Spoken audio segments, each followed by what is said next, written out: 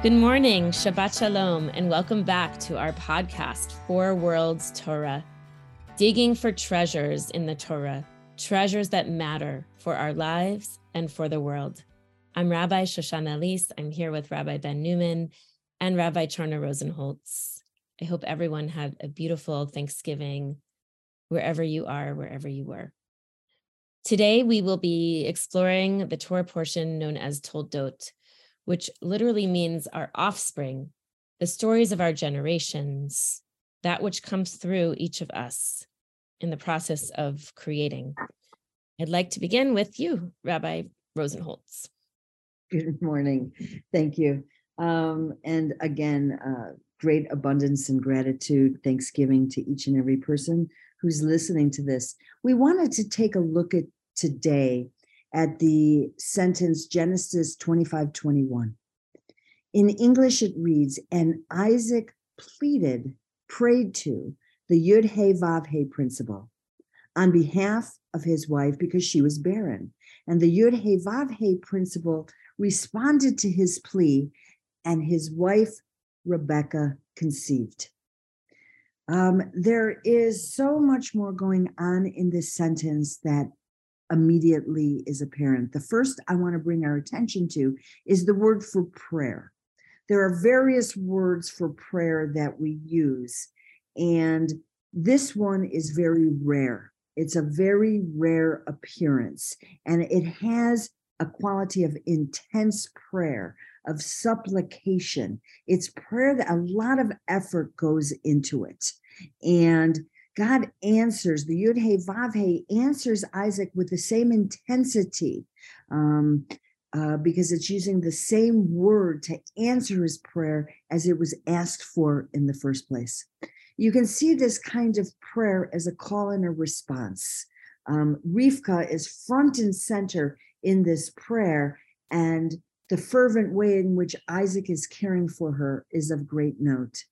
I just want to mention that there are many barren stories in the Torah of women. Isaac is the only one who actually intercedes in prayer on behalf of his wife. He comes forward with this great emotional intensity because he loves her so much. And even though this is 20 years in their text, according to the text, it was 20 years into their relationship. You can feel the part of her that never stopped desiring and the part of him that never stopped wanting his wife to have exactly what she wanted. Thank you. I'm reminded of the phrase, there are no atheists in the foxhole. And the recent scourge of gun violence, one of the accounts of a person who was in the club in Colorado Springs said he prayed more quickly than he's ever prayed in his life. So leaving theology aside, can God intervene in our prayers? Leaving that aside, because why am I leaving that aside? I care very much about theology as a Reconstructionist rabbi, but there's an emotional compulsion, a need that humans have to pray when things are really hard. It's just a human act. It's a human need to transcend, to reach out, to express the deep, deep yearnings of the heart. As Rabbi Ingber says, our heart pre-prayer and our heart post-prayer are different hearts. There's a change. There's a chemical change. There's a physical change. It changes us. And what I love about this verse is it does challenge me as a Reconstructionist to say, well, God is part of this too. Whether God can intervene in my life, not the point. Is there a response in the God space for me and others when we pray? Yes, there is. And I love how the verb that Isaac uses is the same verb that is attributed to God, only a slightly different verb form. So there is a mutuality here. Again, whatever your specific theologies are. Rabbi Ben. Sorry, Rabbi Charna, did you want to say? Rabbi Ben first. Several things. Of course, that's so rich what you said. I have several things, but please, Rabbi Ben. Yeah, so I want to speak first to the similar thing to what you spoke about, Rabbi Shosh, which is the emotional experience of something that's so raw, as it was for Rebecca to experience infertility, especially in the ancient world when it was so important for her to have offspring. And then the emotional experience of praying for somebody. Again, I'm very similar to Rabbi Shosh. I have a hard time with prayer. I'm much more of a meditator than a prayer. And for me, I've actually recently started to understand a little bit more the benefit of prayer and the internal experience that's happening with prayer, and it's actually pointed to in the verse itself. As we've said several times, the Hebrew root of his praying is the same as the Hebrew root of God's response. And there's this idea that within the prayer itself is the response, that the prayer itself, and there's actually even a Hasidic teaching that says the prayer itself is God, that God itself is contained in the prayer. And the experience of prayer can actually be a very deep meditative experience where you're getting in touch with what that longing is, what that lack is. And in getting in touch with the lack, you're also getting in touch with the response to the lack. And it might not always turn out as it did for Rebecca in that she has a child, right? Or she has twins, but it might turn out that you get what you need and not what you want. But that doesn't diminish the power of prayer to transform you psychologically, and to help you deal with some of the stress, tension, and anxiety that you might be feeling. And it's a way of encountering the stress, tension, and anxiety that you feel in your life without avoiding it. Right? Thank you. Well, we can say now we brought up something very interesting. Who is prayer for? Is it for the giver? Is it for the receiver? Is it about the outcome, or is it about a process? Is prayer going towards some kind of manifest deity that can be a puppeteer in our lives? Or is prayer just, do we live our life as a prayer in that place of yearning? I want to talk a little bit about the mechanism of prayer that I think is embedded in our text, but I do want to speak as well to the scientific community who's done a lot of study on prayer in the last few decades. And we get into prayer brings us into the realm of that which cannot be rationally explained. Because we're talking about energies and we're talking about fields of the unseen, and we're talking about emotions which can't be touched or measured, but whether or not we're aware of it rule our lives. So perhaps in part prayer is a way for us to get in touch with emotions that in our society can otherwise be buried under. Perhaps that prayer creates a space that didn't exist before for what we really think and feel can come through and emerge. There's something about prayer which creates an empty space for our desires that I think is very important.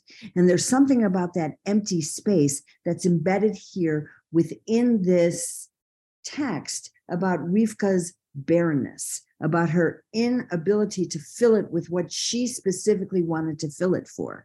And the formula gets set up here that if for a long time you desire something and you feel the emptiness of this place, that you can gather up your deepest yearnings and fill it within that place.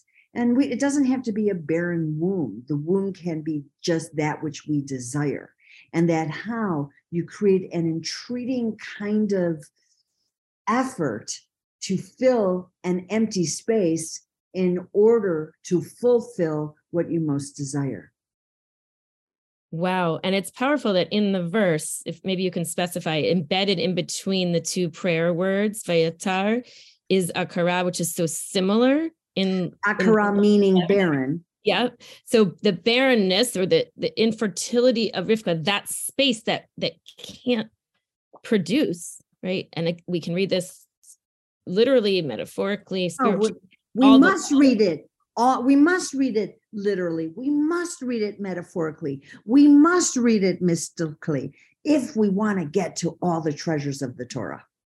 God forbid there should be one truth. And I think what I heard you say, I wish we had hours, is that the fact that what we're translating as barrenness is embedded in between the prayer. It's like you're giving space for the emptiness itself to be seen and held. That empty womb, in a way, that potential for creativity had to be surfaced in its fullness with all the emotion around it, as Rabbi Ben implied, all the societal at that time implications, and now too, that woman's worth and the family's connectedness to one another. Isaac and Rebecca are truly one, holding this prayer. I know we're out of time almost, but when you pray for someone, not just about emptiness, but anything, what does it mean when you say to someone who's deeply yearning that you're going to yearn with them on their behalf? What does that mean when you say, I'll be praying for you? What do you do? Do you actually do it? And if so, where, when, what is it about? Rabbi Ben, do you want to add? And then Rabbi Charna will close. Yeah, I just want to talk about, I want to add the element of our society that we live in. And I'm sure this has existed throughout history, that it's in some ways a lot easier to close ourselves off when things get hard and to avoid the difficult emotions and to shut them down and to numb them out with alcohol or drugs or consumption of one thing or another, shopping, whatever, even spiritual bypassing, right? So, and this is not, I just want to make clear also, I don't think this process of prayer is the spiritual bypassing. It's actually being in touch with the deep, difficult emotion and feeling it for all of its difficulty and all of its pain, and then letting the response emerge from there, from that place of being raw, from that place of being vulnerable with that difficult emotion. And I think that's really the essence of what we're trying to get at today. And not only is that important and poignant, and perhaps that's the blessing we want to share with everybody today, is the blessing of allowing yourself to feel your feelings even when they're difficult, to allow yourself to sit in the territory of those difficult emotions. And perhaps that's exactly what Rivka and Yitzchak are exemplifying for us here, sitting deep inside of that. Menachem Nahum of Chernobyl, who wrote maybe around, in the 18th century, he said that every patriarch, and I would add matriarch, had to lift something up that came to them through life's challenges. They opened up these channels, teaching how to dig within themselves to become a spring of living waters, to cleave to the opening of that well and the root of their lives. Perhaps they shared for us this spiritual technology. And because Toledot, we are their descendants, they are reaching across through time and space to remind us, let yourself feel, let yourself mourn, let yourself pray, let yourself be present with your deepest feelings and come from that place and put out into the world what that yearning is.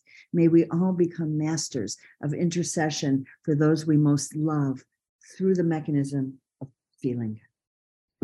Amen. Amen. See you next week. See you next week. Take care. I'll be praying for you. Bye-bye.